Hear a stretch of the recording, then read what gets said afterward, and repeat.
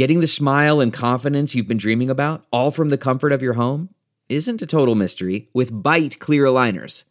Just don't be surprised if all your friends start asking, "What's your secret?" Begin by ordering your at-home impression kit today for only $14.95.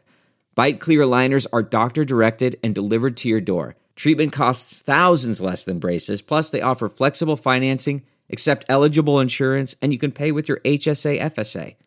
Get 80% off your impression kit when you use code WONDERY at Byte.com. That's BYTE.com. Start your confidence journey today with Byte. This week on the Chicago Bears Review.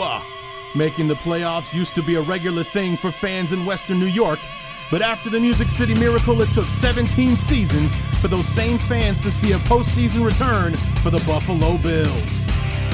Can the Bills get back to the playoffs, or are they one and done?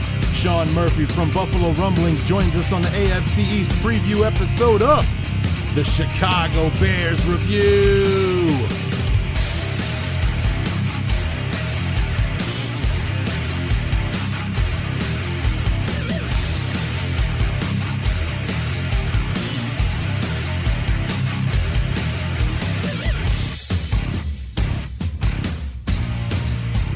Team number 3 in our AFC East preview takes us to Western New York and the home of the Buffalo Bills. What's going on, everybody? Larry D back for the third part of our AFC East preview. Going to have Sean Murphy from SB Nation's Buffalo Rumblings joining us here in just a few minutes to help us preview this team that is wasn't supposed to make the playoffs last year, and you know, or at least from the moves that they made, you wouldn't think this was a team that would basically weather the storm and make a playoff run like they did last year. This was a team that was a first-year head coach in Sean McDermott. They stole him from the Panthers.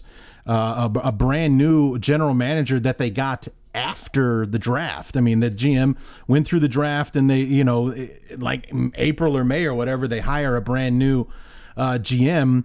They trade away Sammy Watkins. They start making these moves all over the place, sending what was considered to be key pieces of the team off to other teams, and like building towards the future. Like coming into this year's draft, they had 2 first-round picks, 2 or 3 second-round picks. They were building up draft capital, which is something that you do when you're looking to, you know, make your roster a little, you know, you get your roster younger, so that you can, you know, start building a foundation for the future.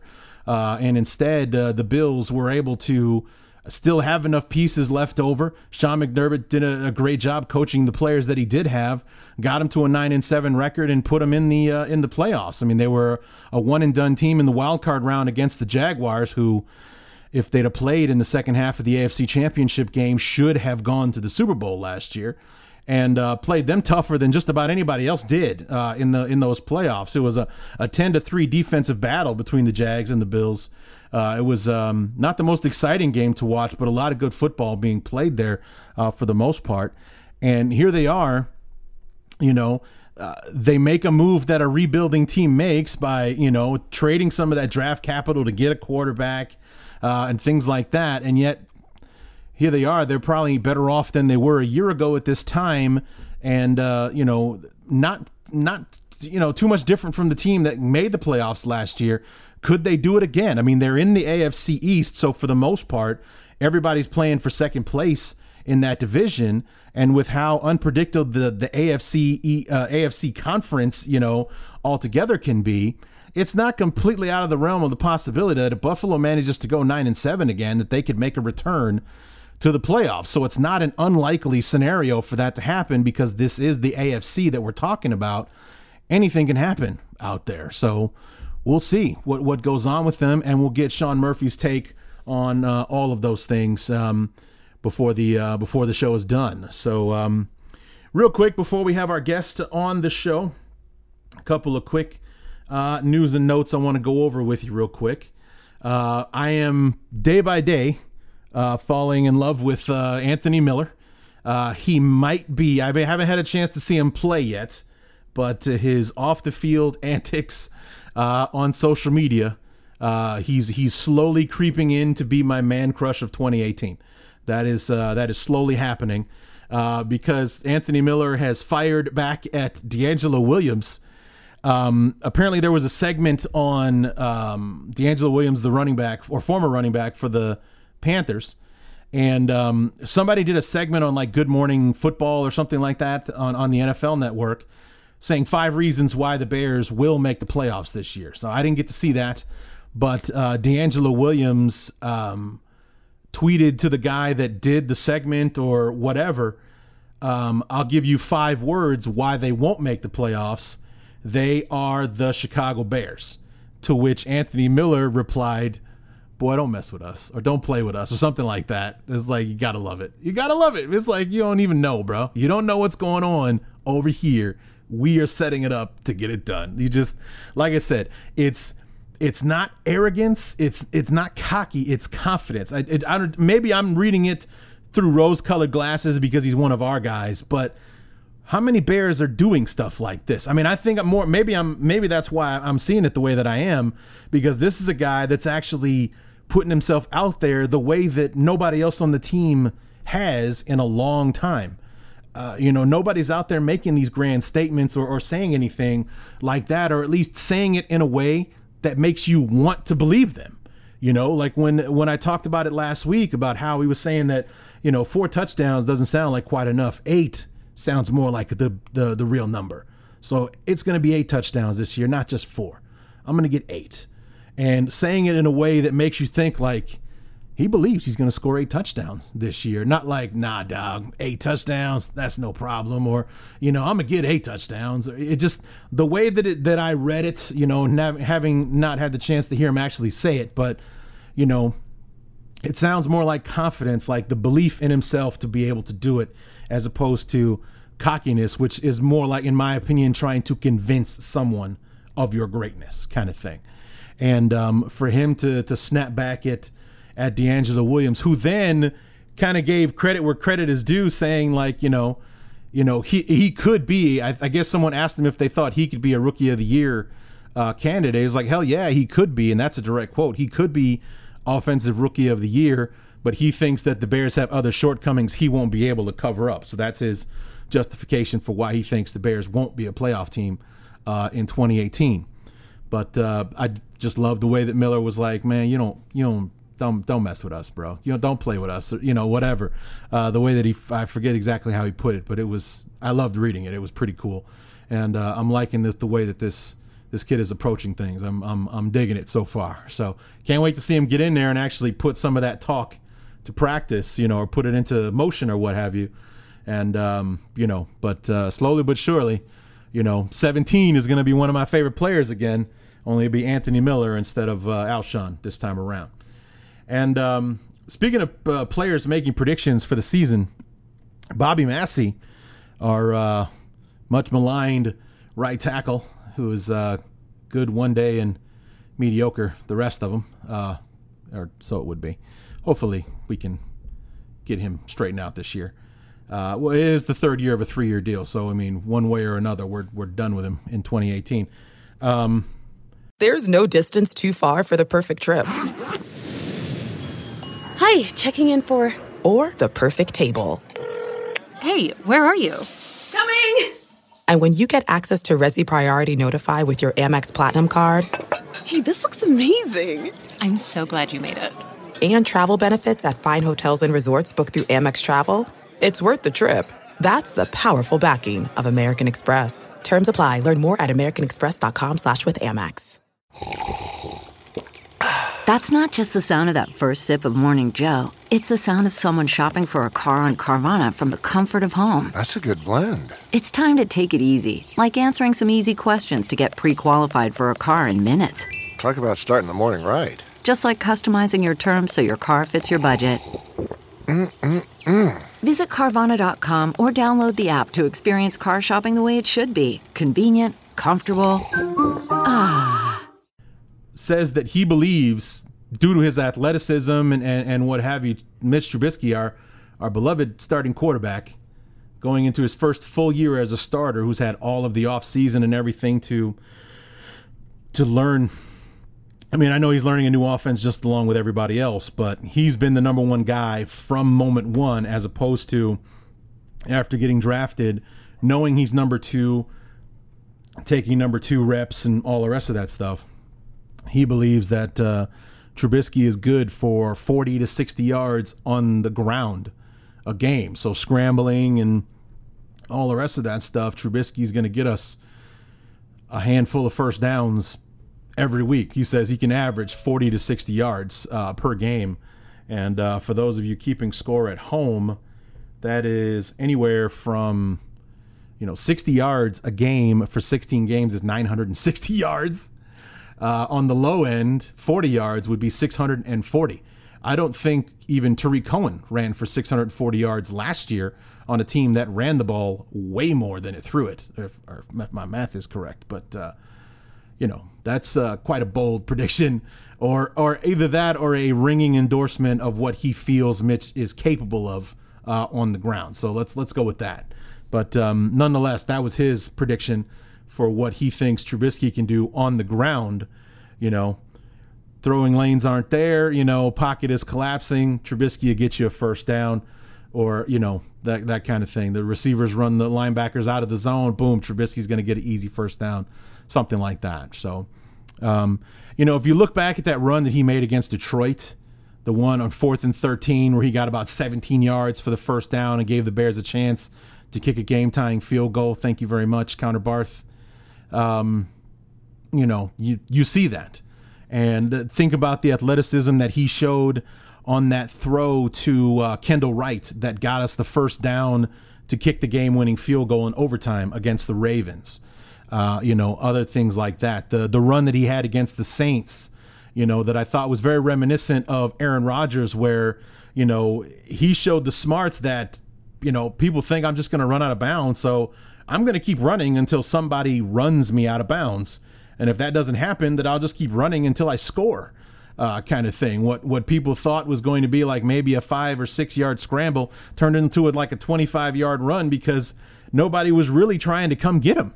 Nobody was trying to run him off the field or get him to give himself up or anything like that. And he just kept going until somebody tried to stop him. Then he gave himself up, ran out of bounds, that kind of thing. But, you string a couple of those runs together and 40 yards wouldn't be that difficult to pull off. 60 might be a little trickier considering we have those stallions that we have in the backfield. But, 40 yards a game might not be too crazy to be able to pull that off, when a decent scramble can get you at least 12 yards or something like that. You know what I mean? So, anyway, it could be something. I don't know if Massey believes that that amount of yardage is possible, or if he's just saying that to give Trubisky his props for being nimble on his feet. So time will tell how close we can get to that prediction. And then finally, it was announced today being Monday, there was a video released by the Bears on Bears.com. I was tagged on Facebook by Malcolm Fell. He's one of our longtime listeners and is slowly working himself out of my friend zone by tagging me on a video that the Bears are announcing the official unveiling of the orange jerseys on Friday, the 15th. With the caption, and I quote, "Larry, get hype!" Exclamation point. I will not get hype. No, I will not. I am not looking forward to it because I'm certain we're going to see those god-awful jerseys more than once this year. Will they take the place of the throwback 1940 jerseys that I don't hate, that I love compared to the goddamn orange ones? But, I know we're going to see those things at least twice this year, I think.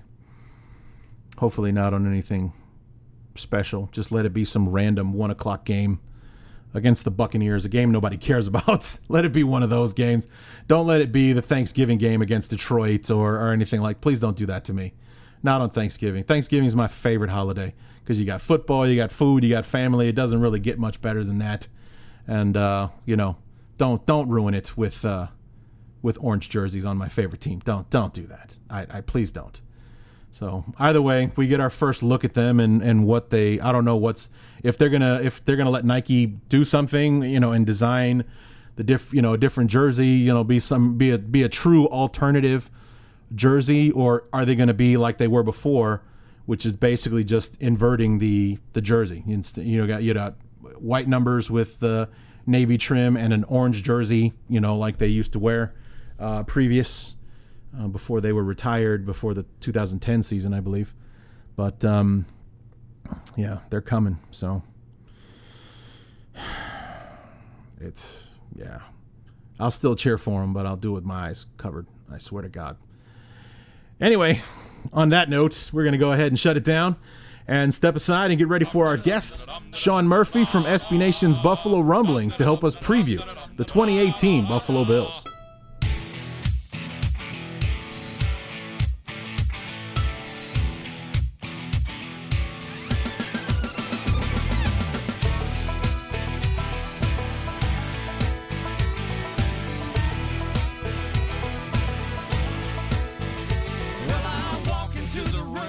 Part number 3 of our AFC East preview takes us to Western New York and the Buffalo Bills. And to help us preview this 2018 Buffalo Bills team, Sean Murphy from Buffalo Rumblings and SB Nation. Sean, welcome to the show, my friend.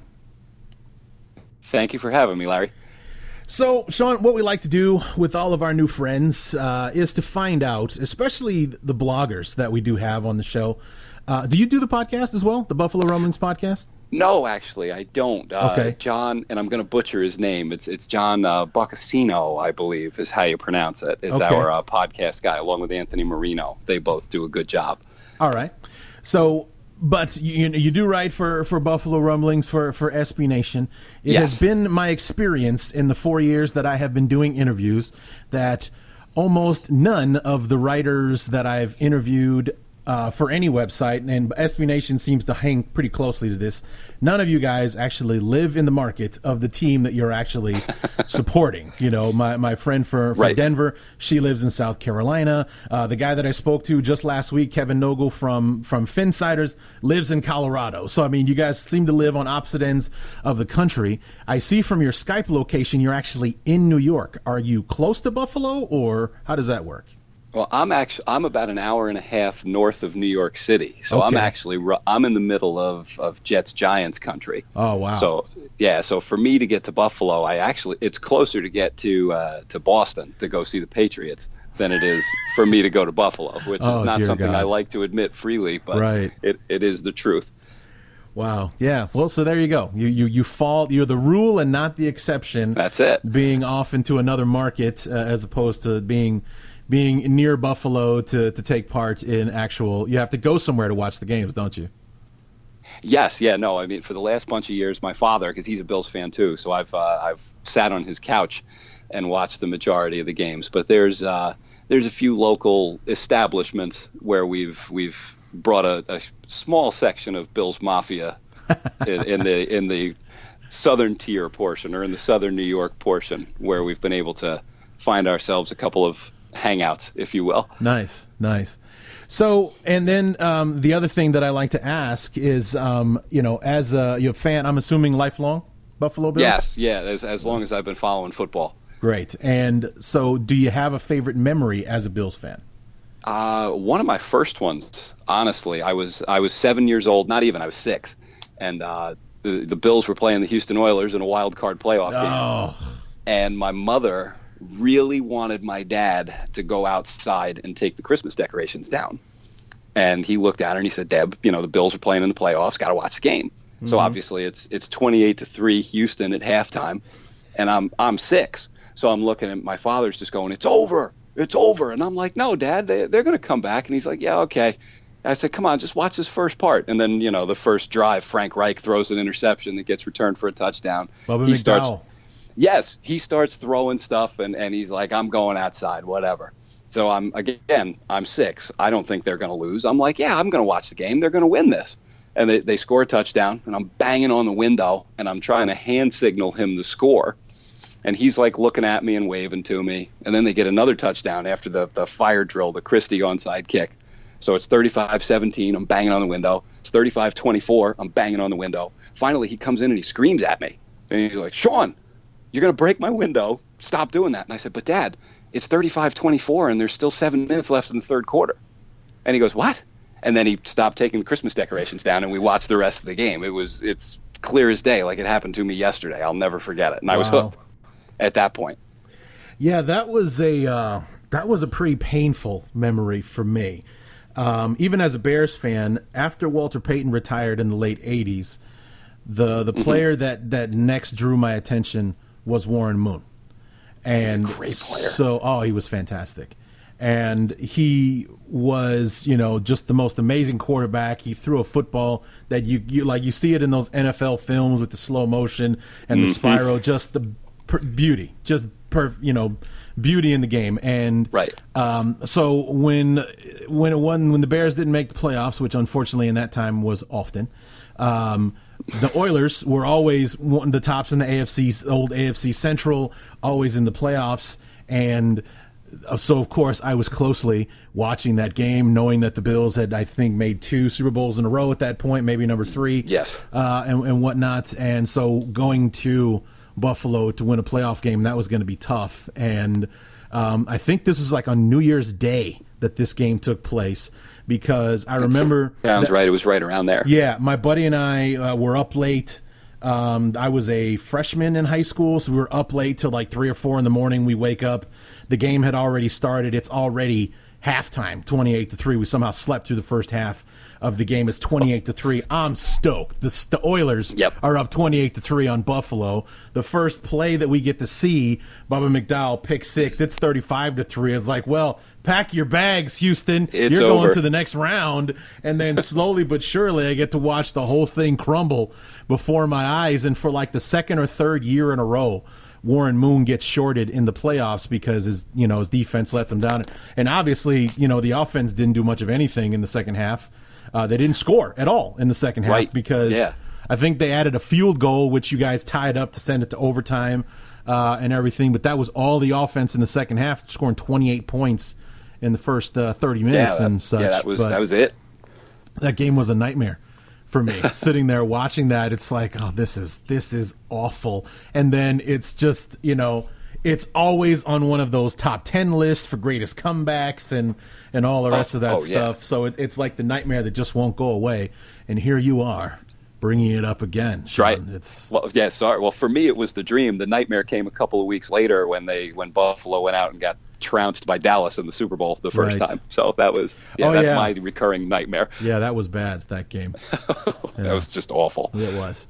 So so there we go. That's we've established memories and whatnot. But 2017, we were talking just briefly before we started recording, and with everything that Buffalo was doing heading into the season, a brand new head coach, they hire a brand new GM after the draft, right? So it's not like he was there through the entire offseason program, right? Yeah, they had one. Doug Whaley was the general manager through the draft, and then they fired Whaley and almost all of, if not all of, the scouting staff immediately after. And they brought in Brandon Beane, also from Carolina, and they just revamped the whole thing immediately. Right. So you got this brand new head coach, brand new GM, and then they go on somewhat of a fire sale, trading away players. Sammy Watkins is gone.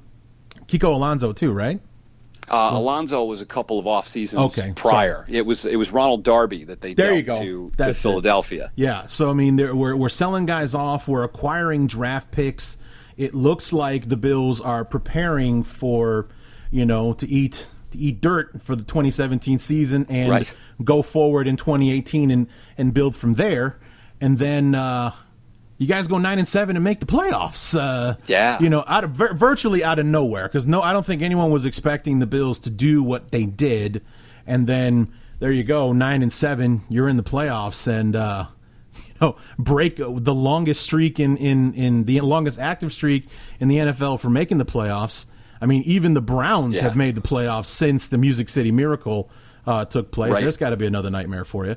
Oh gosh, that's the worst. I bet. I still think it's a forward lateral. Do you st- Oh, I can't. I just can't look at it. I am not surprised to hear you say that. I really am. It's no, of course, yeah. But I mean, it's, that whole thing was just the whole every move, like you said, because they acquired the draft picks, and even us, they acquired players. They acquired a cornerback, E.J. Gaines, from the Rams in return for Watkins, who had been injured for the majority of the year prior, had missed an entire year with a knee injury, so we didn't know what to expect from him. From Philadelphia, they got back Jordan Matthews, who we figured that what they were looking for was Watkins was often injured, Matthews was always healthy, so they'd rather have a guy who's on the field than who wasn't. And then, of course, Watkins plays all 16 games out in L.A., and Matthews has thumb surgery, has knee surgery, has ankle surgery because Buffalo, and he misses 8 of the 16 games that he's on the roster for. Right. So that move almost didn't work out. But like you said, I mean, we all had the internal discussion. It was, what are these guys doing? Are they punting on 2017? And then they come out 5-2, and we didn't even know what to think. I mean, you start off the year with the win against the Jets, close loss at Carolina 9-3, then wins over at Denver, a big win at Atlanta. To go 3-1. You lose at Cincinnati. You got to bye. Then 2 teams that people thought were going to the playoffs, back-to-back wins, Tampa Bay and Oakland, both home victories, but a big win over Oakland, 34-14. You kind of blasted the Raiders in that one. Then, unfortunately, you got that mid-season losing 4 out of 5 there, which damaged your chances or made things interesting for the last 4 weeks of the season. At the Jets, lost to the Saints, then losing at the Chargers before beating Kansas City. Which was great. And 3 of those, the 3 losses there defensively were 3 of the worst games I've ever watched at any level of football. They couldn't stop anyone. I mean, they were running backs running through holes that guys weren't getting touched until they were 9, 10, 11 yards down the field. It was insane how the defense went from looking so good to so terrible, and then they tightened right back up after that stretch. Yeah, I mean, 34, 47, and 54 were the point totals given up. Yeah, it was by unreal. The defense in those games. You get back on track, only giving up 10 to the Chiefs and get the win. 23-3 loss to New England, and then that Snow Bowl against the Colts. That game was insane. 13-7, an overtime win there. You beat the Dolphins, lose again to New England, and then beat the Dolphins again to finish out the year and get your 9-7 record. And then the best part of the final week of the season was watching the Bills watch the Bengals beat the Ravens to make the playoffs. Because that was like my favorite viral video of the week, was watching you guys freak out when whoever it was with the Bengals scored that touchdown that put the game out of reach. Tyler Boyd. Of course you're going to know who that is. But, him scoring that touchdown and then watching the locker room explode, because that meant the Ravens were out, you guys were in, you're going to the playoffs when, you had to win and get help, and then you got the help you needed. Oh, and in the most unlikely fashion too. I mean, we're watching the game and sitting there like, nope, not going to happen. It's 4th and impossible. Yeah. And then it almost looked like the Baltimore guy just forgot to tackle him. I mean, he's right there, and he just doesn't wrap up. Nothing happens, and the guy's running, and we were at a New Year's Eve party. We're all screaming, just go! I'm the only Bills fan there, but I feel like all my buddies took pity on my soul at that point, and they just wanted to finally stop ribbing me. I mean, they hadn't made the playoffs since I was in 8th grade, and now I've taught 8th grade and high school for the last 10 years. Wow. So finally they're able to make it, and I'm just thanking everything that I can thank at that point. Yeah, that had to be pretty awesome. I mean, it's a long drought. When I was reading up on last season, I was looking at Wikipedia was one of the places I was looking, and like the last paragraph or the last sentence was like, they were the last team since the realignment in 2002 to make the playoffs. Oof, jeez. That's harsh. It's like, wow. It's like, I know that it was way, that's really rough. Yeah, it was the longest active streak in the league to miss out on the playoffs. But when you put it like that, since the league was realigned in 2002, they're the only team that hasn't made the playoffs. Like, ouch, wow. To put it that way. Means that means not only have the Texans made it, but New Browns have made it too. Right. Yikes. So, yeah, I mean, it was like, wow. For someone to put that one together, it's like, wow, that's an amazing stat right there. The last team since the league was realigned to finally make the playoffs. Like, wow, we were 31 of 32, and then the Bills finally did it. So everyone's made the playoffs since the league was realigned 16 years ago. So now it's time to expand and realign again, I guess. Something, yeah, I guess we'll see. But so let's talk a little bit about that playoff game. It was a defensive battle between the Bills and the Jaguars. Not very exciting football. Not a lot of not a lot of points being there, but it was a back and forth game pretty much all the way throughout. Yes, yeah, no, you'd have to be a fan of one of the two teams to have really loved watching that game. Mm-hmm. But it was tough. I mean, Jacksonville's defense is out of this world good, and Buffalo's defense did a really nice job taking Blake Bortles. Did not throw the ball. I don't believe he threw for more than 85 yards on a game, but he ended up running for about 85 yards because they didn't spy him. They were taking away all his zones. They were doing a really nice job. They just didn't get to him, and then they had no one underneath when he took off. Yeah, it's kind of a strange strategy to do that, and not to pick at a wound or anything, but it kind of reminds me of, not in the same vein, of course, but, kind of the same attitude as when Bill Belichick went to his defense for the Giants in that Buffalo Giants Super Bowl, super awesome game, by the way.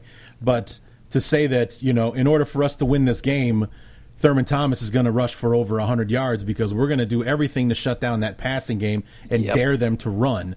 And it just kind of feels like you guys were in the mode like, well, if we're going to lose this game letting Blake Bortles run, then that's just how it's going to have to be because we're going to shut everything else down.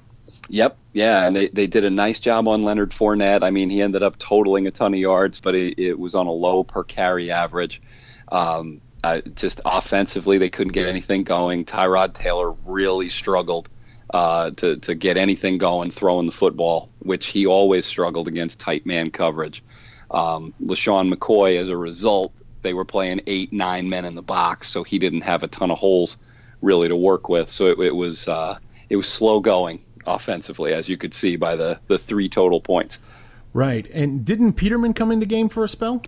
He did he actually finished it up because Taylor, and I felt awful because I knew that it was, I had a sneaking suspicion that it was going to be his last play as a Buffalo Bill, and he did a real nice job over 3 years, but to have watched him carried off the field concussed was rough, just knowing that he was probably not coming back. He's the quarterback that broke the drought, whether or not some fans would say, well, he just happened to be the quarterback when, XYZ crazy happened. But he still was the guy who was the first. I mean, the last Bills quarterback to start a playoff game was Rob Johnson.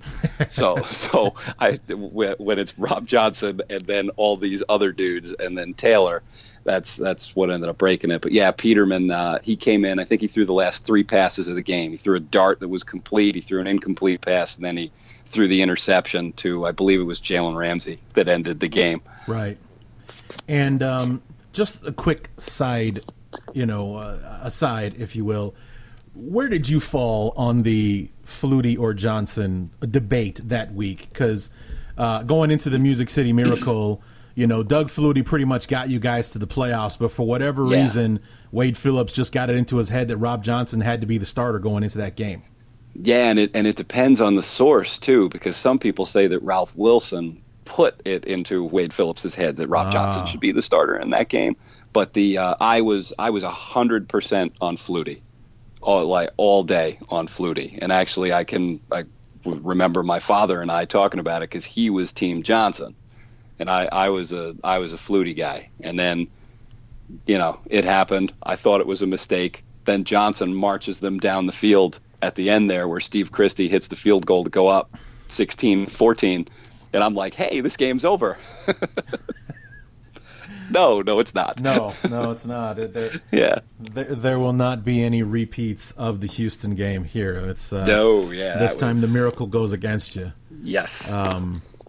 Yeah, I was watching that game, and I couldn't believe my eyes when the actual Music City Miracle took place. It's like there's got to be a flag somewhere. There's got to be something. There's no way that just happened. The first playoff game of the new millennium, and there it is, and that's what happens in the game. It was, it's crazy that happened. It's even crazier if you're a fan of either one of those teams to have something like that happen, and for that to be debated even to this day. Camera angles and such. You can see how it's a pass. You can also easily see how it's a forward pass, and all the CGI models and everything like that can make it look any way that they want it to. But it's one of those that will go down in infamy no matter what. I mean, the play has a name; it's gonna live forever. So that's right. Yeah, but, it's absolutely one of the best plays that I've ever seen. It kills me because it was. Oh, that was awful. I just remember going to school the next day and everybody looking at me, and I'm like, don't even talk to me. Just don't. Just don't. Right, because being in the middle of Jets and Giants, I was the only Bills fan that anyone knew. Right. Growing up. So they all came to me at that point. So I had to defend my honor a little bit for some time there. Yeah, it's kind of like when I was in middle school. I was the only Hulk Hogan fan surrounded by Ultimate Warrior fans. Then WrestleMania 6 happened, and the Ultimate Warrior beat Hulk Hogan, and then going to school on Monday after that. Yep, not fun. Being surrounded by a bunch of I told you so's, that was not a lot of fun. That one sucked. Watching that match, that still hurts watching that happen. That one still stings. But anyway, we move on to the offseason and free agency. And for a team that is locked and loaded and ready for the draft, 2 first-round picks, 3 second-rounders, something like that. You guys are loaded for bear and ready to come away with a slew of players, but you got to go through free agency first. You sign A.J. McCarron, which I think is going to be a good signing for you guys. I think it's a good move. I really do. And then you go out and re-sign Kyle Williams. That seemed to be a big move as far as like Buffalo Bill fans are concerned, getting that guy to come back. Chris Ivory, sign him away from the Jaguars. Vontae Davis, sign him away from Indianapolis. All these guys on one-year deals, too. The Vontae and Chris Ivory. Raphael Bush, sign him away from the Saints. Marshall Newhouse, a one-year deal from Oakland. And so what's the story with the 1-year contracts? I mean, is it more like these guys are the bridge between the guys coming up and what have you, or what's the strategy behind that, do you think? I'm thinking that must have something to do with it. The team in 2019 is looking at having a ton of salary cap space because this year is almost a bridge year with the former general manager. They shed a ton of contracts over the last few years where all of that dead cap money comes off at the end of 2018. So like they're still paying Marcel Darius this year. Oh, wow. They're still paying. They traded Cordy Glenn to the Cincinnati Bengals in order to move up. They moved from 21 to 12, and then from 12 ultimately to 7 to draft Josh Allen. But they're still paying Glenn. There's a lot of dead money there. I actually think that they have twice the amount of dead money as the next nearest team. I think Buffalo's got like 46 or 47 million in dead money this year. And it's all purging bad contracts. So I think what they were probably trying to do was all these guys that could serve as bridges. Like Ivory's deal it's a 2-year deal. But this year he's making 3.5 up front, and I think it only costs him $500,000 next year if they decide to cut him. So from a strategic standpoint, you get him and his age 30 season. LaShawn McCoy is 30. There's an out in McCoy's deal at the end of this year too. I'm not saying that I would get rid of him, but I wouldn't be surprised if they start moving in a new direction with a lot of these guys. Kelvin Benjamin is on the last year of his rookie deal. There's a lot of guys in here where the contracts expire, and I think they're looking at like $75 million in cap space next year. So I think they were trying to keep it all this year to give themselves more options in 2019.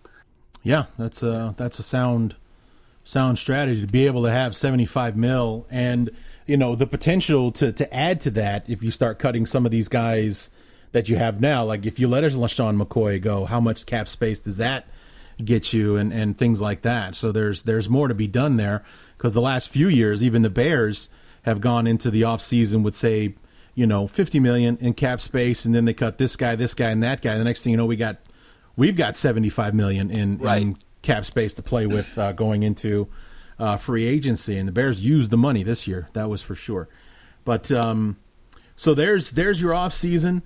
You did trade Cordy Glenn, the offensive tackle, to the Bengals, and that helped you get up into position to go get your quarterback. Right. You also made room for that quarterback by trading Tyrod Taylor to the Cleveland Browns. You got a third-round pick out of that as well. You kind of mentioned it before. That kind of a bittersweet move for you? Yeah, I mean, we at Buffalo Rumblings, we've taken a lot of heat for being Tyrod Taylor fanboys, for lack of a better term. But I mean, I can say that subjectively, I really liked his story. I liked, the 4-year backup, works his butt off, comes to Buffalo with no guarantees, ends up, throwing for 9,000 yards, running for 1,500 more. I think he had a 2 to 1 or a 3 to 1 touchdown to interception ratio over his time in Buffalo. He was a class act, really great guy. One of only 4 quarterbacks in franchise history to have a plus 500 1-loss record. Wow. Too. I mean, I think it's Jim Kelly, Doug Flutie, and him are in terms of winning percentage. It's incredible. But he didn't do a lot of things that are going to take you to the next level. I mean, one of our other writers one time said about Taylor that he made the impossible look routine and the routine look impossible. Because he would throw a ball 60 yards in the air and hit Sammy Watkins on a run with a guy in his face, no problem. But then if you asked him to throw a 7-yard in, it would be at the dude's ankles. It would be over his head. There was just no consistency there. He would throw 5, 6, 7 passes in a row that were great, and then he would just go completely off the rails and disappear for whole halves of football. We'd sit there and go, wait a minute, we've had 4 straight 3-and-outs, and Taylor is 1 for 3 for 7 yards in this quarter. Like what's happening? Right. Yeah, so it is a little bittersweet, but I think that they're in a better spot now than they were before. Sure. Kind of reminds me of Alshon Jeffrey, what you just described there. The whole making the impossible seem routine and then making the routine seem impossible. He did that on the regular in Chicago. Like some of the things that you would see, and of course, that's what most people saw. You would see the amazing highlights. Alshon caught this and these passes, and you see him go up and use that catch radius to bring the ball down, somehow manages to keep both feet in, held the ball in such a way that when he didn't bring the ball down so it could bounce off of somebody's helmet and fall incomplete, and he had the presence of mind to do that. But you ask him to run a 10-yard hitch, the ball bounces off his chest. He can't seem to, he's wide open, the ball hits him right in the breadbasket in the end zone, he drops it, the Bears lose, stuff like that. That's not the stuff that everybody outside the Bear, fan base got to see on a regular basis. As amazing as Jeffrey can be, as amazing as he was, the plays that he did make, he made just as many plays where he did make something routine look damn near impossible at times. And that sounds a lot like him, what you were describing there with the tendencies of what Tyrod Taylor could be capable of at times. Yeah, and I think a lot of the country's introduction to Taylor, for lack of a better phrase, was in that playoff game, because you had a lot of people sitting there like, why is Buffalo, thinking about getting rid of this quarterback who's got all these great numbers? And then they watched him against Jacksonville, and they were like, oh, man, He really wasn't good in that game. And a lot of our, the fan base is like, well, this is kind of what happens to him. Like, there's days where he goes, 18 for 24 and throws for 210 and 3 touchdowns. And then there's days where he goes 17 for 37 and has 150 yards, and he is hitting guys in the ankles all day. So that was what happened with Jacksonville. He had one of those bad days on a big stage, and I mean, it was against a great defense, granted, but he is now a Cleveland Brown, and I wish the best for him, because I really think he's a good dude. He's a top-notch guy. I'm pulling for the Browns too, just in general, just because as a football fan, it gets boring. Number one, not only to see the same teams win over and over Absolutely. again, New England, but but to see the same teams losing over and over again. Yeah. I mean, especially as a Bear fan, we finished in 4th place the last 4 years. That got old after year 2. But it's just, the Browns 1-15 2 years ago, 0-16 last year. I mean, come on. Really? Come on. They got to do something. Something's got to give. You got to win some football games, because it can't keep going this way. So I do hope that they manage to get that thing turned around out there. And Tyrod Taylor seems like a good guy to help them right the ship before he eventually has to step aside and give way to Baker Mayfield out there. So, right. So we move on to draft night. Speaking of quarterbacks that got drafted in the first round, and I mentioned this to when we were talking about the Jets. This was a night we're expecting flurries and a lot of movement and trades and people moving up and down and making deals and everything. And we get all the way to 7 before we finally get our first trade of the night. And it's Buffalo going from 12 to 7 to snag Josh Allen out of Wyoming in the first round. Now, was he the guy that you as a Bills fan, and then the Bills Mafia in general, was Allen the guy that you guys wanted, or was he the guy you got? Did you hear rumblings that that's who the Bills were after? What was it like going into draft night with the notion that the Bills are more than likely coming away with a quarterback tonight?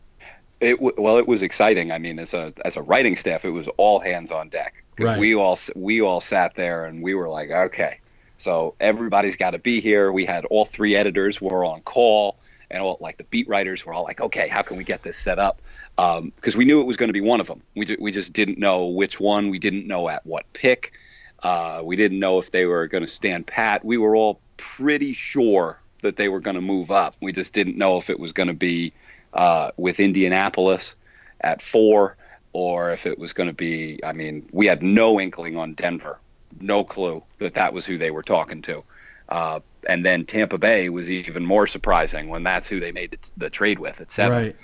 We were fairly certain that it was going to be one of the Joshes, whether it was Allen or Rosen. A lot of the big-time guys had been saying that Buffalo loved Allen.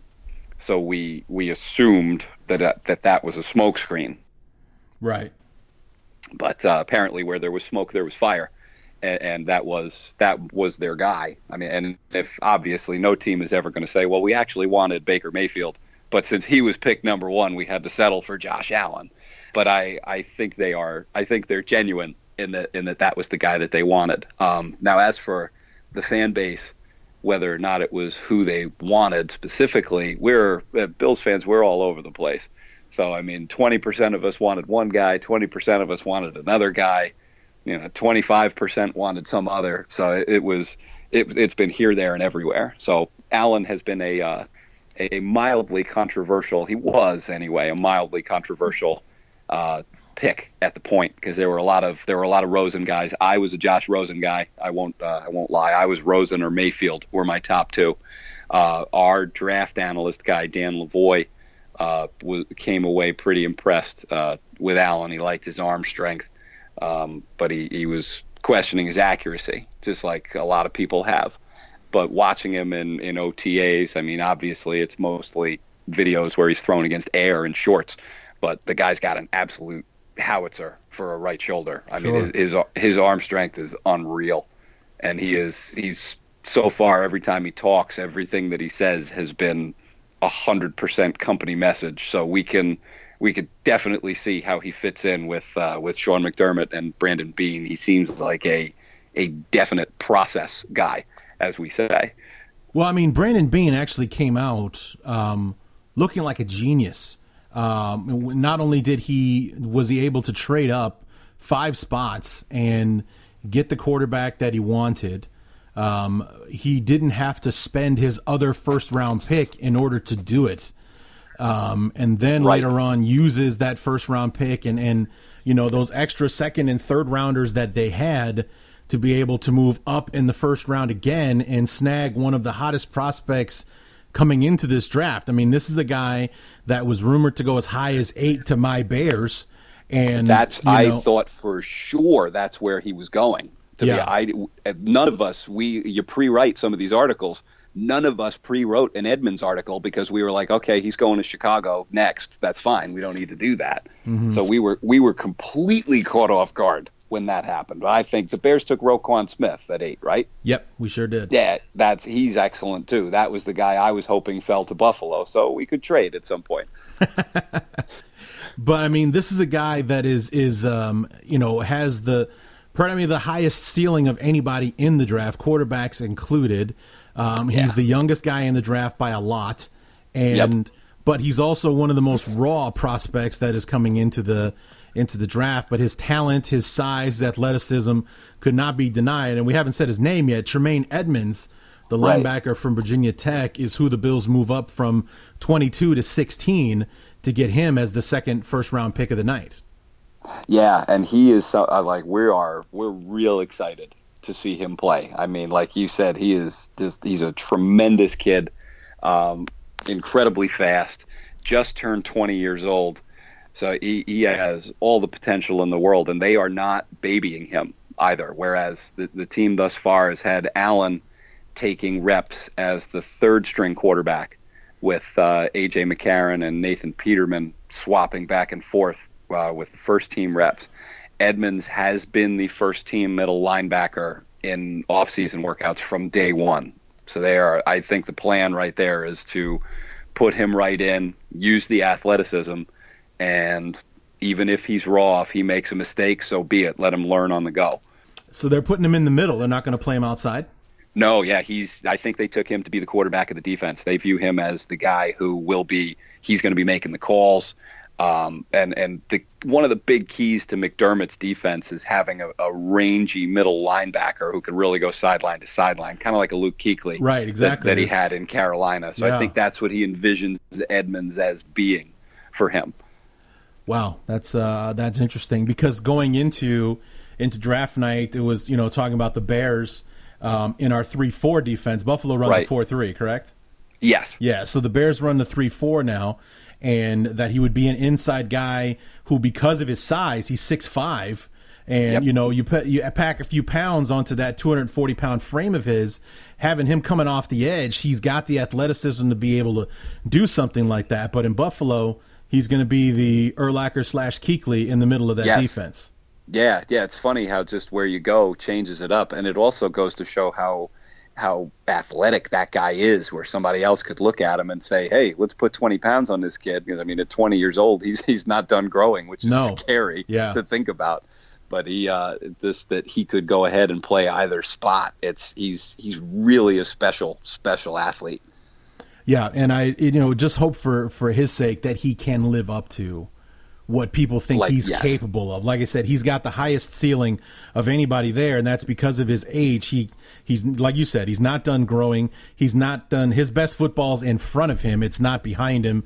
Yep. Coming out of college at only 19, like you said, he just turned 20. I mean, there were guys like Calvin Ridley that got drafted just turned 24. Right. So it's like somehow this kid is coming into the league at 20, whereas Calvin Ridley was just getting to Alabama at 20 and things like that. So it's crazy how those things work out, how life can take you on those crazy paths for both guys to meet at the same point at such different times in their lives. Ridley, an old rookie at 24, and Edmonds barely out of high school at 19 getting drafted into the NFL. It's crazy how something like that can occur.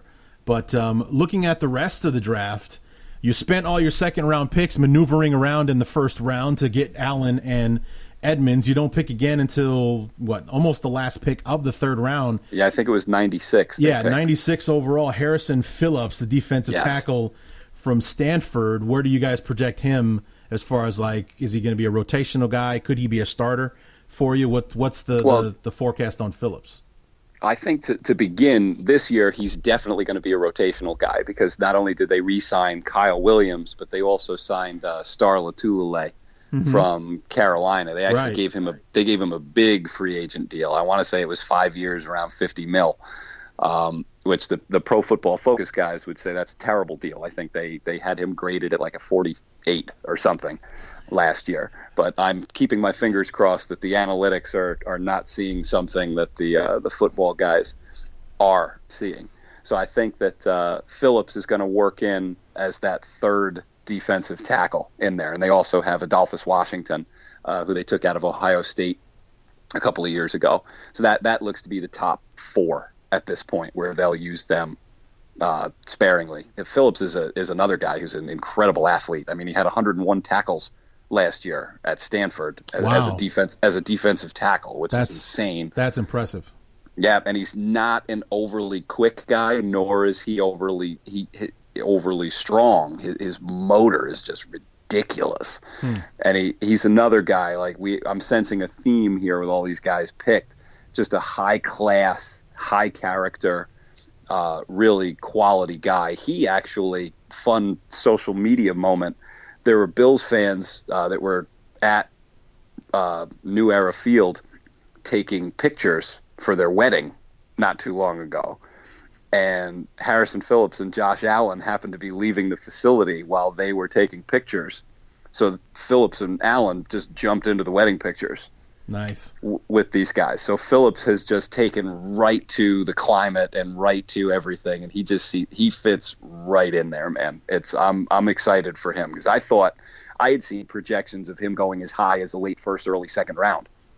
So when he was dropping and dropping and dropping and dropping, that was a guy that we kind of had circled, yep, that's a Buffalo guy.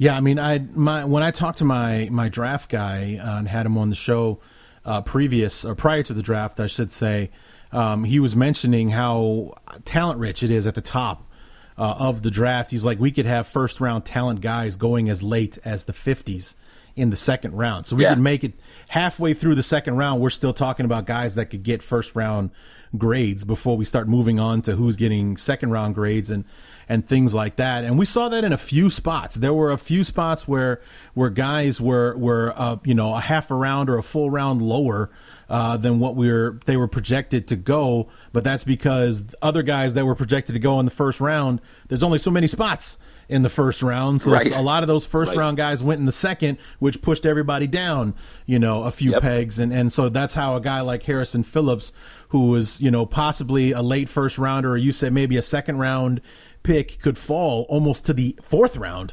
Only about a handful of picks, if that, left in the third round when he was finally selected by the Bills. So I thought it was a great pick on their part. Yeah, you see that happen, every now and then. You'll see that, how the hell was this guy still here? 96, this guy's still here. I mean, and there were a few names, even in this year's draft, wow, that guy was still there. One of them was Lorenzo Carter, an outside linebacker for Georgia, fell all the way to the mid-late third round for the Giants.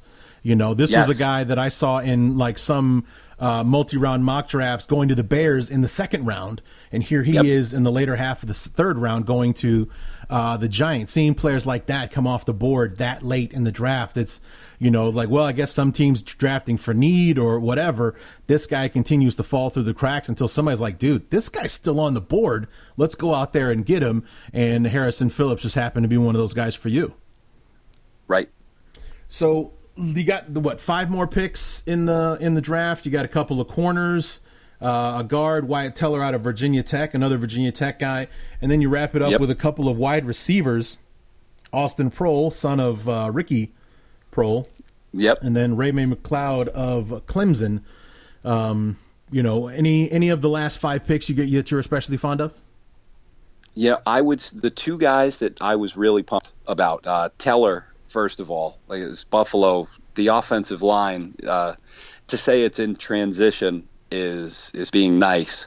With Eric Wood retiring and then Richie Incognito retiring, unretiring, being released, and then going a little off the deep end or further off the deep end than he may or may not already have been. Right. And then chipping Cordy Glenn out. So they are looking at it's going to be interesting in there. So to add Teller, who is a big guy with some good mobility, and he's nasty. Like some of the highlight tape that I've seen of him, that guy finishes blocks, and he is not inviting guys over for dinner. Like he is running dudes over and not apologizing for it. So he's going to fit right in a nice power run scheme. And then Prohl, honestly, I mean, watching some of his tape from North Carolina, he's shifty. He runs really good routes. He's got good hands. He looks like that next generation slot guy in like a Julian Edelman or a Jeremy Curley mode where they just are comfortable in the middle there. And he could really add an element to the offense that they were sorely lacking last year.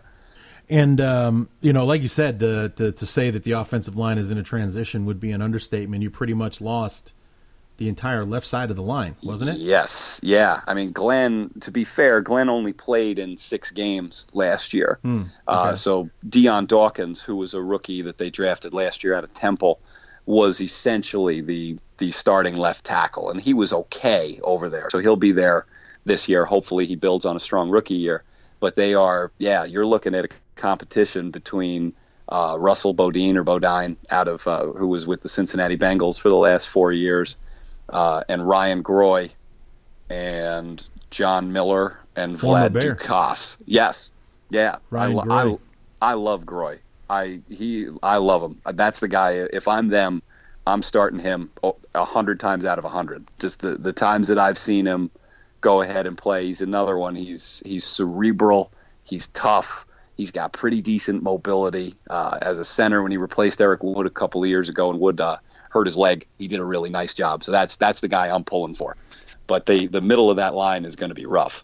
Yeah, so I mean that's a rough thing to be going through after spending your top pick on a quarterback. But that's also why you have Nathan Peterman and A.J. McCarron to let them take the punishment while the offensive line gets itself straightened out, and then you throw the rookie out there once that's solidified itself, and he's got the protection that he needs to not suck at the beginning of his career. Because there are some who would say that you should just let the rookie go out and play his mistakes out, but you also don't want to turn him into David Carr and get him sacked 72 times and then just turn him into mush and a shell of himself and it's over. Mm-hmm. So they've got to be judicious with it, and I hope that they can. I hope I'm being overly pessimistic from 17 years of missing the playoffs. I'm jaded still. Sure, but it's going to be tough to put an offensive line out there that's going to be able to adequately protect. Yeah, I mean it's you mentioned David Carr. My buddy used to have season tickets to the Indianapolis Colts, so I've been to a few Colts Texans games, and one in particular in 2006. It was their home opener against the Texans. It was brutal watching Dwight Freeney and Robert Mathis, and they're coming off the edge and murdering David Carr. Every 2 or 3 plays. They sacked him at least 7 times in that game. They hit him about 3 times, 3 times more than that. And I don't mean 10. I mean 18 times more. He was getting hit basically every time he went back to throw. And that was the year that he got sacked, like for the 3rd year in a row, 60 more times or something like that.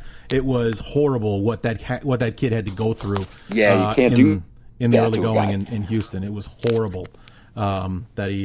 What he had to go through. I mean, and God bless him, he stood back there and he took every single blow. Mm-hmm. But it ruined him, is what it did. So it was unfortunate. The guy was really talented coming out of Fresno State.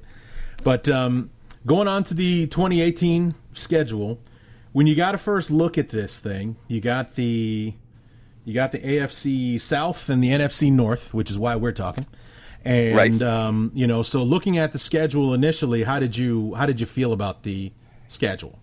It seems cliche. There are no easy schedules. There are no easy games. But I mean, when you look at that, it's the first positive was no Thursday night games. Yeah. And the second positive is they don't travel very far. I think Buffalo does 10,000 miles total on the year. Yeah, I think that you and Miami, the furthest west that you travel, because I think you both play the Bears at home, so you're traveling to Minnesota and Green Bay. So you got Detroit and Chicago coming to you. Yeah. You're going to Minnesota and Green Bay. So the furthest west that you're playing, and also because your same place opponent from the AFC West comes to you. So the West Coast team comes to you. You guys barely cracked the Mississippi this year. The furthest west you go is Minnesota. So you and, I believe, Miami. That's the furthest west you go. You pretty much stay on this side of the river throughout the entire season. So there won't be any, time difference problems to deal with or anything like that. You guys are pretty much playing a 1:00 kickoff every single day of the season, except for your one Monday night game against New England, week number 8. It's Sunday at noon, or it's noon here in the Midwest, but Sunday at 1, the Bills are on TV. They're playing the game. They're done by 4, and boom, it's in the can. That's it. Yeah, no, and I think that Oakland, when they travel to London, travels more on that road trip than Buffalo does the whole season. That's funny. So that's the positive there, in that they're not traveling very far, and they do. I mean, even that primetime game, the negative obviously is that it's New England, but it is in Orchard Park. It's a Buffalo home game. Yes, it is. So they at least have. There are some positives in there. The negative is that, I mean, the NFC North is a really good division. Mm-hmm. I mean, Green Bay is excellent. Minnesota had a great year. I love the Bears. I love what they're doing with everything. I love Trubisky. The running backs, I love them. I think that they're due to come up pretty big. And in Detroit, I mean, you can't ever sleep on them because of that offense. Yeah. So there's nothing easy there. And even in the AFC South, I mean, the last team that I want to see again is Jacksonville with that defense. Right. You've got Indianapolis with a presumably healthy Luck. Tennessee, at least they come to Buffalo, but Mariota isn't a fun guy to defend against at all. So I mean, it's another tough division. Yeah, I mean, you start at home, or excuse me, on the road at Baltimore. You see, taking on the Ravens, give those guys a nice big wet kiss before the game starts for choking in that last home game, and absolutely. They got Thanks, the Bills guys. into the playoffs. So thanks for doing that, or find the guy that was covering Tyler. What's his name? I think it was Tyler Boyd. Yeah. Tyler Boyd that let him basically waltz into the end zone on that one. Then you're home for the Chargers. Then you got 2 more games on the road at Minnesota, which we've already concluded is your furthest road trip of the season. You get that out of the way week 3, but then you're back out to Green Bay the following week. So 3 out of 4 road games to start the first quarter of the season. And at some tough places. None of those are easy places to play. You're at Baltimore, the tough place to win a game. At Minnesota, which is virtually impossible, or at least it was last year anyway. And then at Green Bay, another tough place before you have the very, as you call them, not easy to defend Mariota in Buffalo the week after that. And then 2 more road games at Houston, at Indianapolis. So we've got 5 road games in the first 7 weeks of the season. It's a brutal start. Yeah, it's tough. And then your reward for making it through 5 road games in the first 7 weeks is a home game on Monday Night Football against the Patriots. Against the New England Patriots. Yeah, so it's like, hey, you weathered that storm, 5 road games in the first 7 weeks. Now take on a very pissed off New England team is pretty upset about that Super Bowl loss. Right. And then the Bears come to town after that. So I don't know how that one's going to go. And then you're on the road again for the Jets, and then a Week 11 bye week. Where do you stand on the bye weeks? Or is it anyway at this point in the season anyway? Because like we have a Week 5 bye. And I was kind of a fan of that because we got a new coach, a new offense, we got a ton of new players to go through that first quarter of the season and then have that week off to kind of evaluate how the first month went, the first 4 games, what's working, maybe we need to get this guy more involved, so on and so forth. I think it's a good bye week for us this year. What do you think of a Week 11 bye for Buffalo going into 2018? Well, and again, this is probably going to sound overly pessimistic, but I think it's a good bye week for Buffalo too, not because of competitive reasons, but because of how rough that schedule is. Mm-hmm. I mean, that out of that first 8, I could see Buffalo easily being 2-6. Yeah. Out of that first 8. I mean, there's not an easy road game to be had. The Chargers are very good. The Titans are very good. And the Patriots are very good. Then you've got the Bears on a short week. And you said it was the Jets? Yeah, the Jets before the bye week. Yeah. Before the bye. So, I mean, out of that bye, if you get your 10 in, let's say you're 3-7 going into that Week 11 bye, that's a perfect time to get Josh Allen ready to go ahead and start games 11 through 16 when there's no pressure and you can just go ahead and let the kid get out there. So I think that I think it's going to be A.J. McCarron who is the starting quarterback. Mm-hmm. But unless they go into and they'd have to steal a couple of wins. Like they'd have to go out and steal a win in Minnesota or, go ahead and take care of the Titans. And then, I'm not even going to sit here and pretend to think that they're going to beat New England. But if, by some oddity happens, the Monday Night Football gods grace us with their presence, and maybe Stephen Hauschka bangs a 58-yard field goal as time expires and they win 24-21. That's about the only way that I can see them sticking with McCarron and keeping Allen off the field by the end of the year. But I think that late bye for this particular team is going to work out to get that kid some experience and to get him some live action before the end of his rookie year is up.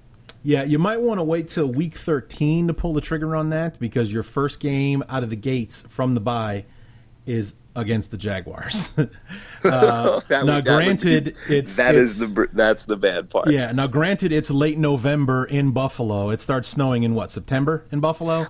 Maybe. Sometimes it waits until October. Sometimes, but sometimes. Yeah. You could easily have a foot of snow on the field in late November. In Western New York, so it wouldn't be too crazy to think that the weather might be able to give you guys an assist against the Jaguars, who are probably coming from 80-degree weather in Florida to come play you guys. But just if that defense is even as close to as nasty as they were a year ago, you might want to wait till Week 13 at Miami to send Josh Allen on the field. That would be a better one. Yeah.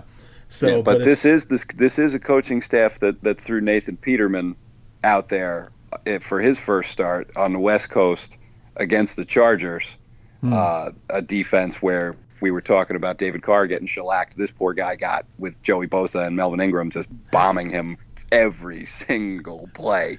And he obviously he completed 6 passes to the Bills and 5 passes to the Chargers in that half. So it was, I could see them pulling the trigger, opponent be damned, and just going for it and watching Allen just struggle mightily against a tough Jaguars defense. Yeah, and that could be putting it gently if the Jags, like I said, if they're anything like they were a year ago, that game could be brutal.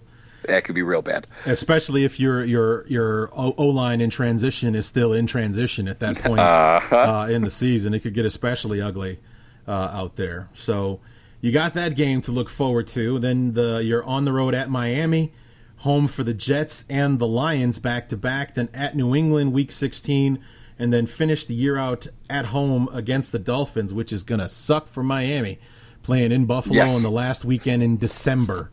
That's going to be Kevin Nogel. When I talked to him the other day, not really thrilled with where that's going to end up for the season for the Dolphins, and God knows what kind of temperatures, let alone the snow or anything like that, for the Dolphins to finish out the year. So it seems like it, aside from the Jacksonville and New England games, seems like it lightens up a little bit in those last 6 weeks for the Bills. Yes, yeah, and I think that could be one of those where they start, if they have any chance at making the playoffs, they've got to get into that bye at 4-6, at 5-5. So if I could see them finishing out, winning a few of those games down the road. There, those 2 home games against the Jets and the Lions, back to back, are both winnable. Both of the Miami games are winnable. Right. But again, you'd have to try to steal a game against an angry, tough Jaguars team and against New England at New England. Right. In order to get to, I mean, you can't count on 9-7 getting you into the playoffs every single year. Really, the magic number is 10. You get to 10, you're going to get in. So if you're going to try to get to 10, you're going to have to win 5 out of those last 6, which that's a tall order. Well, I mean, the one thing that Buffalo has going for it is that you're in the AFC. And right. The AFC is such a top-heavy conference. You got New England, you got Pittsburgh, you have maybe a Denver, or this year maybe a Kansas City. And then after that, it's every man for himself at that point. I mean, there's a year where they can take 3 out of one division and then the division winners everywhere else, or they spread it out amongst the wild card teams and things like that. But it's you can bank on at least 2 of the usual suspects in Pittsburgh and New England. Boom, right. Always there. And then after that, it's kind of a crapshoot as to who else gets to go. And or at least the last few years, it's a very top-heavy conference where there's a lot more losing records in the conference than you see winning records. So as far as your odds, it's not that hard to make the playoffs, but you do have to win in order to get there. Yeah, and then if you want to avoid tiebreaker hell, which is where Buffalo, I mean, they finally, came up Millhouse in that one, but everything else ended up in their favor last year. That's with that 9-7. I mean, there were so many bizarro tiebreaker scenarios for them to have gotten in there. I mean, the Chargers also finished 9-7, beat Buffalo by 30 points, and didn't qualify because it was a 3-way tiebreaker, not a 2-way tiebreaker. It was just, it's madness how that worked out. Yeah, and for that, and like you said before we started recording, of all the years for the Bills to finally snap the streak and make the playoffs, it happened in a year where they looked like you said, they looked like they were punting on 2017, getting ready for 2018, or God forbid, like you mentioned, getting out of salary cap hell at the end of this year, 2019 being the year that Buffalo really makes a move.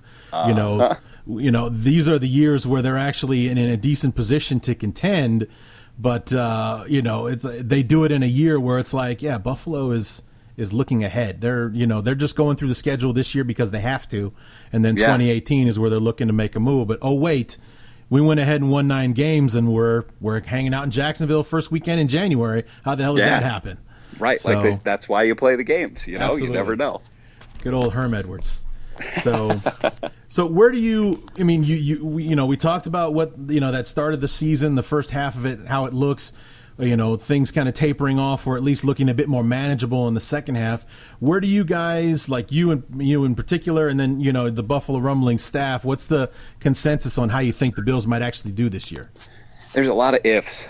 I mean, if A.J. McCarron or whomever plays quarterback comes out and keeps the offense on time, and if the offensive line gels to the point where they're keeping him upright and they're opening holes for LaShawn McCoy, and if the wide receiving core, which looks to be Kelvin Benjamin, and then a lot of question marks. I mean, second-year Zay Jones, is 29, 30-year-old Jeremy Curley going to resurrect his career in the slot?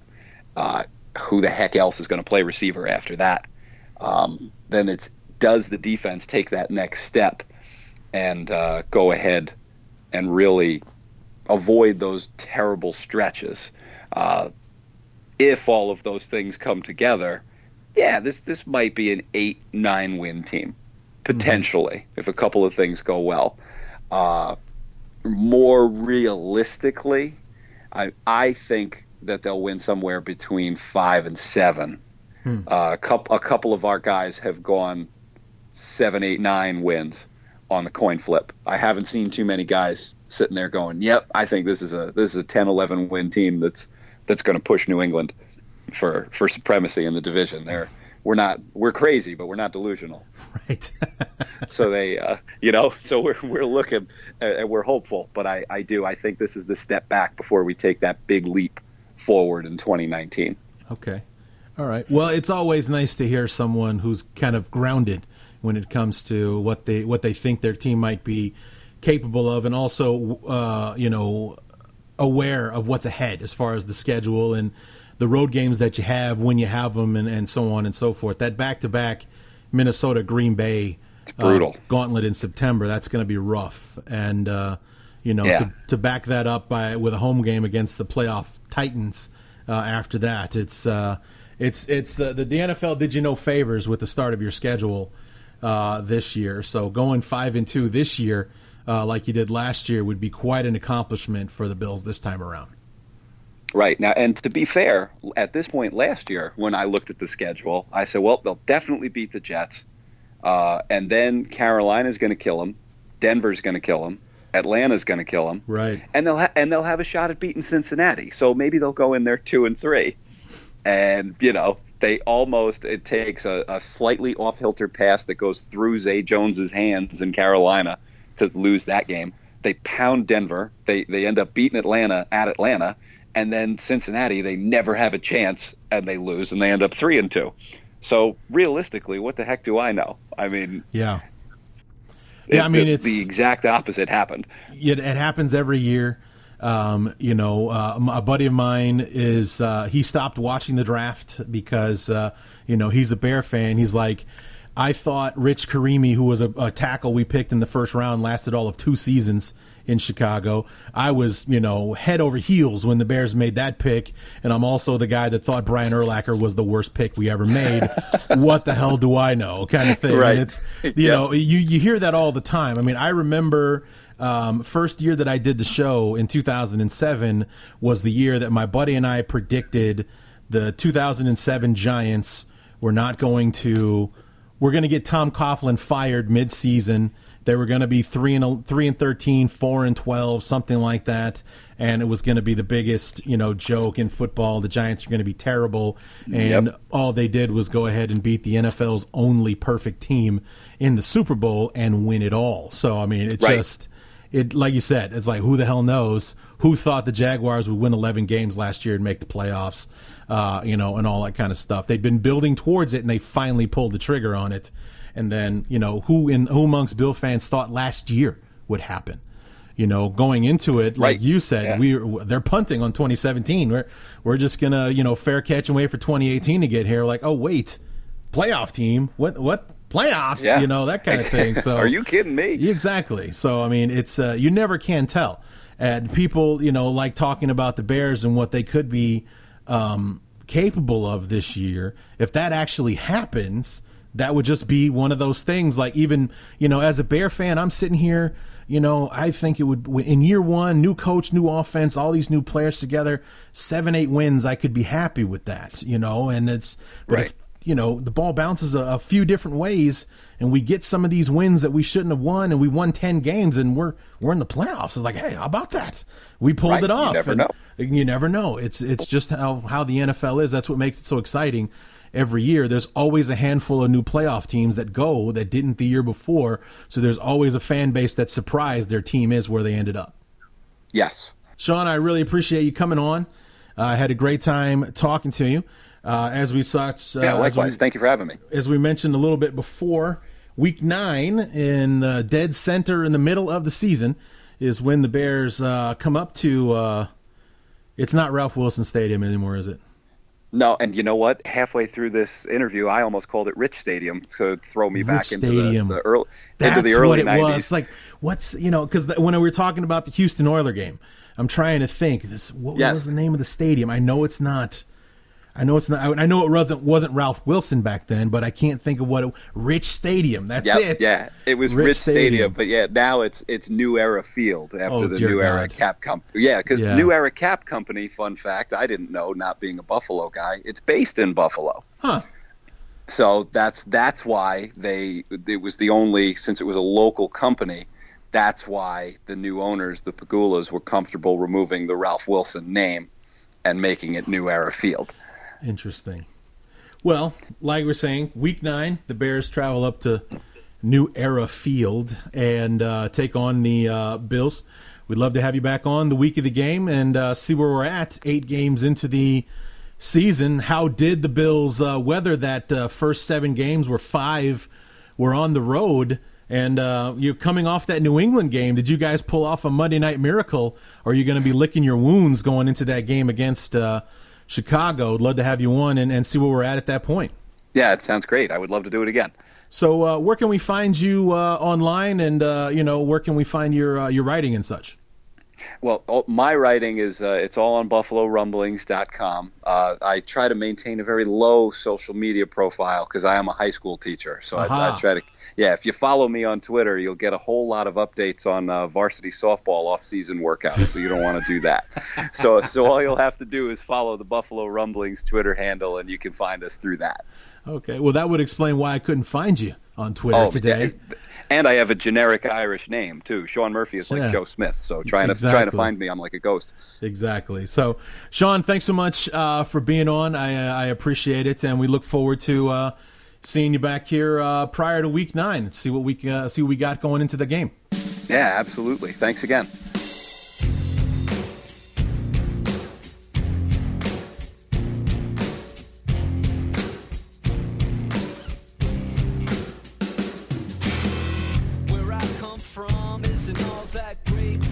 Thanks again to Sean Murphy helping us preview the 2018 Buffalo Bills, and it was fun talking the history and that goddamn playoff game. There I was, at least for the playoffs that year in '93, a Houston Oilers fan, watching them get off to this huge lead on the road at one of the toughest places to win a game.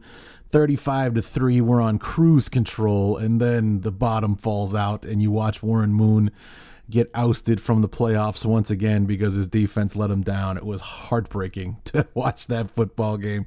And, of course, it's his favorite memory as a Bills fan, as it probably should be for just about every Bills fan that was alive for that game 25 years ago. Jesus, that makes me feel old. But, talking about that and the Music City Miracle and, the struggle that was the time leading up to this and, just how crazy 2017 turned out to be when from the outside looking in, to 2017 with the moves that the Bills made, new coach, new GM, somewhat of a fire sale, selling off talent and acquiring picks, looking like he said, and like we mentioned a couple of times, punting on 2017 to get ready for 2018, and then they mess around and make the playoffs. It just, you never can tell what's going to unfold in the NFL. It just every year it happens. 3 to 5 or 6 teams from last year that were at home in January watching the playoffs get to play into the following year. So we'll see if the Bills can repeat the process, and we'll also see if our beloved can join that group of new playoff teams in 2018. So that is going to do it for the Buffalo Bills. So close the book on part number 3, and we get ready to close out the AFC East when Alex Shane from Pat's Pulpit and SB Nation joins us to talk about the New England Patriots. And, we'll hear how much it sucks to be a Patriots fan, or has sucked since, 2000, since Belichick took over, and just how awful a run it's been to have to endure one playoff season after another, making it to 8-9 Super Bowls in the last decade. It must be really rough, and we'll talk to him about his struggles and how he deals with the constant joy that he gets to live throughout his life, and knowing that, you've got a chance to win a championship every single year. I mean, it must be awful. So we'll be his therapist. We'll sit down, we'll put him on the couch, and we'll talk him through it and see what they have to look forward to in 2018, and how they're going to grin and get, grit their teeth and get through it. So we'll try to be there for them as much as we possibly can. So tune in for that later on this week, probably be on Thursday when that one comes out. I think say about Thursday is when that one should come out. So be on the lookout on the Twitter and on the Chicago Bears Review Facebook page where I'll keep you guys posted on when shows are coming out. And then once we're done with the Pats, we move on to the NFC West. Before you know it, we'll be talking to our friends from the North, wrapping things up with the Bears and moving on to training camp and the 2018 season. So we'll be back in a few days with the New England Patriots and Alex Shane from Pat's Pulpit. Until then, my name is Larry D, and this has been the Chicago Bears Review. Amen.